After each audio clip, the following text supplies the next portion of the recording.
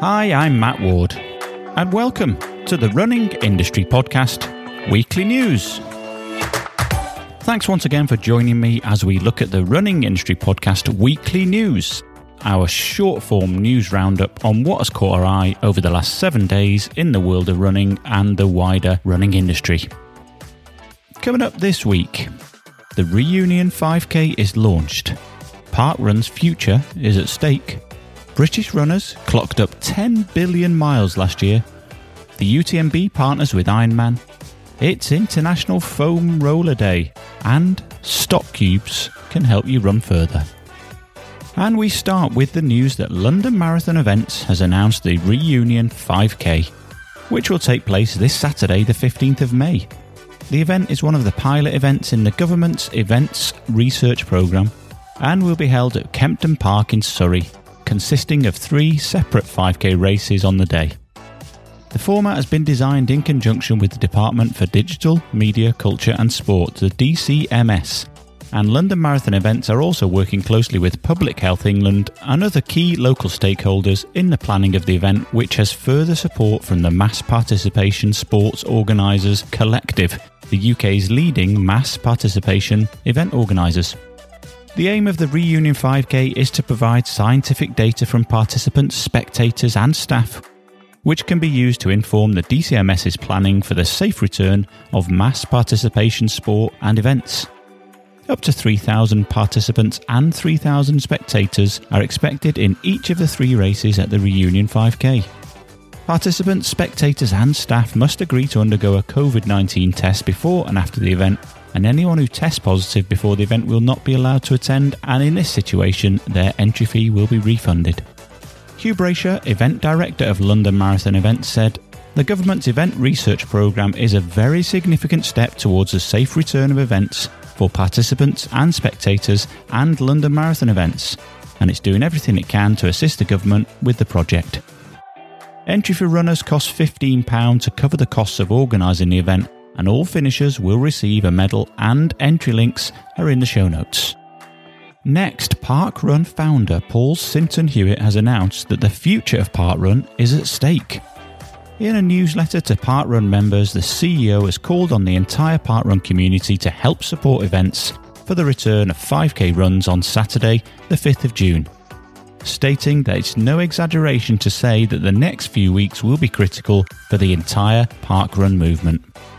Sinton-Hewitt also asked members to influence and encourage local landowners to confirm the permissions quickly. Parkrun has over 3 million registered runners and walkers at almost 1,000 junior and 5K events.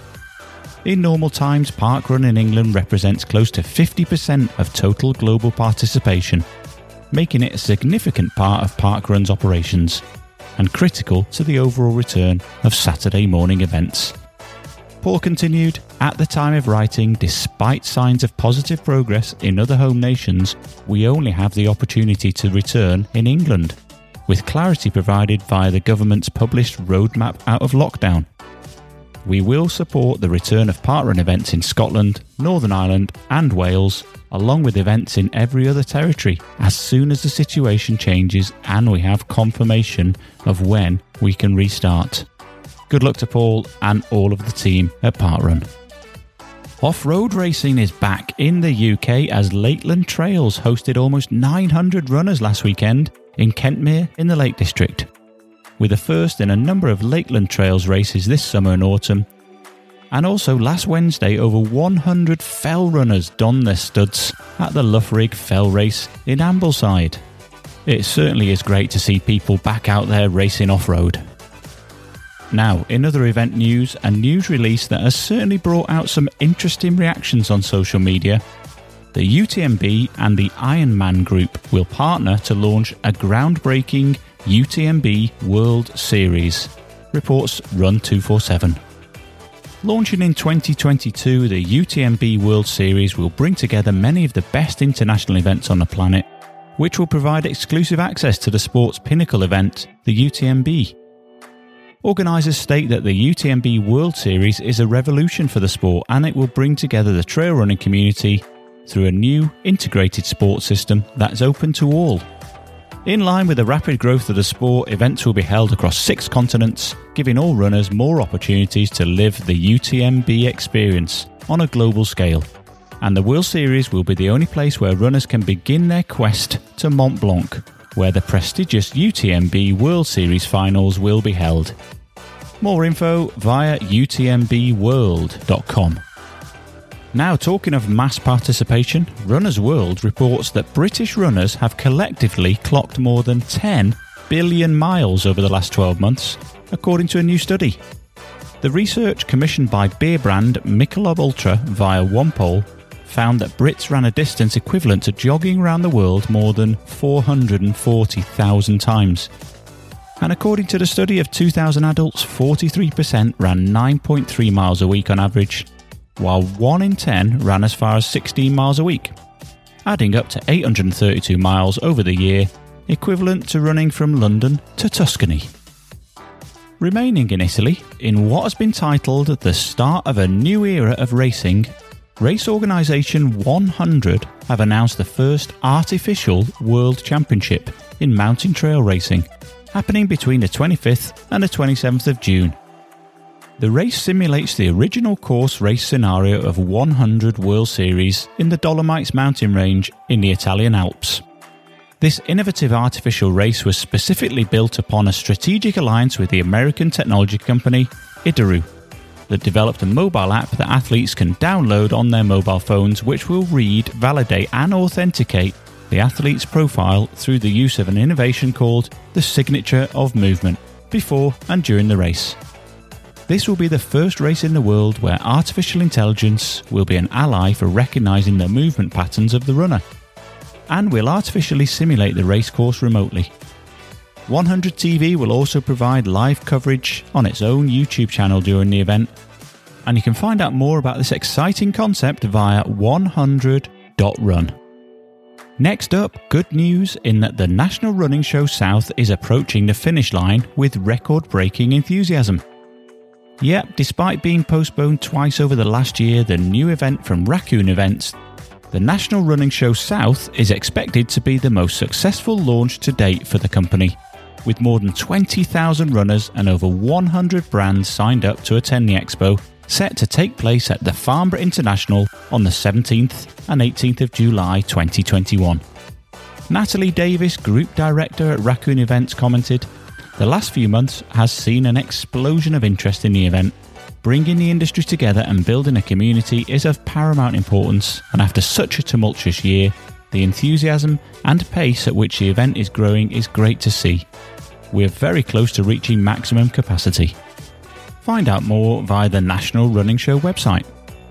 Now, in the story that just won't go away, ex-marathon world record holder Tegla LaRoupe says that athletes using new running shoe technology are cheating, and it's almost like doping, reports the BBC. Yes, regular listeners will know that we like to report on the super shoe debate, and the debate has got that little bit more fiery this week with LaRoupe's statement. Tegla, who is now 47, was the first African woman to hold the marathon world record, which she set in Rotterdam in 1998 and held until 2001. And she'll be the chef de mission for the refugee team at the Tokyo Olympics this summer. LaRoupe said, "It's good to have shoes, but to have this element that other athletes cannot afford is wrong. For me, the shoes should be banned so that people can trust themselves and they can train and see what they're able to do." In defence of the footwear, which to be fair almost all big brands have now in their range in some guise, Nike has come out and said it respects the spirit of the rules and does not create any running shoes that return more energy than the runner expends. The super shoe debate is a fascinating discussion within the industry, which is why we devote so much reporting to it, and you can bet it won't be going away anytime soon. In other footwear news, Adidas have unveiled the next step in data-driven 3D printed midsole innovation, the Adidas 4D FWD. Combining years of athlete data with the unique technology of 3D printing, the 4D FWD is created to provide runners with an all-new running experience. For over 4 years, Adidas have developed 4D lattice midsole technology in partnership with Carbon, and the Adidas 4D footwear is amongst the first in the world to use this cutting-edge technology. The Adidas 4D FWD will drop in 3 specific colourways. Launching first in a black and fluorescent orange colourway, the Adidas 4D FWD will be available to the Creators Club members on May the 15th. And a special Tokyo collection drop, which will be the main podium shoe for athletes in Tokyo this summer, will be available from the 1st of July before a worldwide drop to all consumers from August the 12th. To find out more, visit adidas.com/4D. Now, ever wondered what the most popular running shoes our recreational and competitive runners are wearing? Well, JoggingBuddy.com have released the footwear data from their members on the most used shoes on their runs, with a top 10 male and female running shoe list. A cross-analysis of over 36,000 miles of running, the sole performance article on the Jogging Buddy website put the Saucony Triumph on top for the women and the Nike Freerun on top for the men. You can view the whole analysis via JoggingBuddy.com. These days, it seems that there's a special day for almost everything. Earth Day, Mother's Day, International Book Day. Well, I bet you didn't know there was an International Foam Rolling Day, did you? And it's today, May the 11th. TriggerPoint, the maker of recovery and massage products, is today encouraging everyone to learn about the benefits and the importance of foam rolling. Director of Education at TriggerPoint, Michael Cummings, explains, research shows that foam rolling as part of your overall wellness and recovery routine, not just after or before performing exercise, can help reduce injury. It can improve flexibility and the range of motion and posture, and help boost blood circulation. Foam rolling offers many benefits not only for athletes but also for people who work from home and spend extended periods of time seated. On International Foam Rolling Day, TriggerPoint has a full day of exclusive live programming and is partnering with fitness trainers who will lead foam rolling workshops on Instagram Live and on TriggerPoint's Instagram profile. Find out how you can get involved via the TriggerPoint website and those social media feeds. Now, how about some inspiration to round off? Well, firstly, a 12-year-old Belfast girl says she just tries to run as fast as I can after producing a 5k road race time of 16 minutes and 40 seconds and a world record for her age. Emma McKee set the remarkable time while running in an event at Down Royal Racecourse last week. Normally, I'm just running as fast as I can and just waiting for it to be over, she told BBC Radio Ulster. Going on to say that she had produced an even faster time in a recent run in Belfast, which was not officially recognised.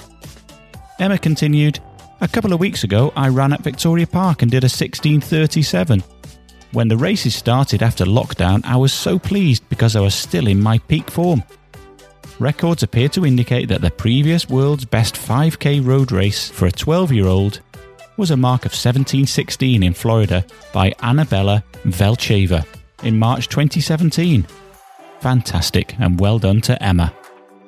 And finally, Stock Cubes have helped a runner smash a record on a 212-mile route.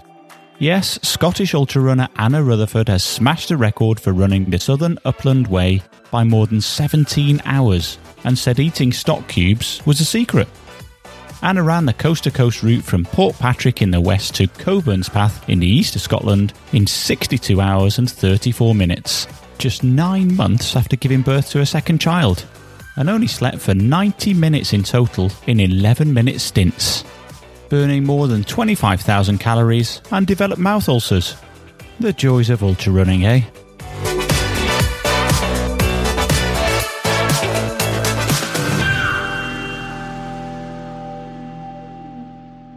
So that's it for this week's edition of the Running Industry Podcast Weekly News. If you're a brand, event, organisation or news outlet and want us to feature your news story on the weekly news, just get in touch via the links on the show notes or on social media at Run Industry.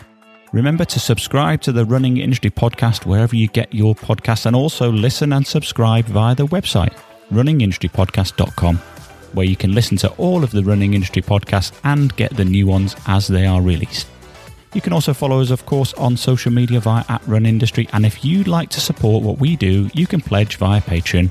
Links on the website and in the show notes.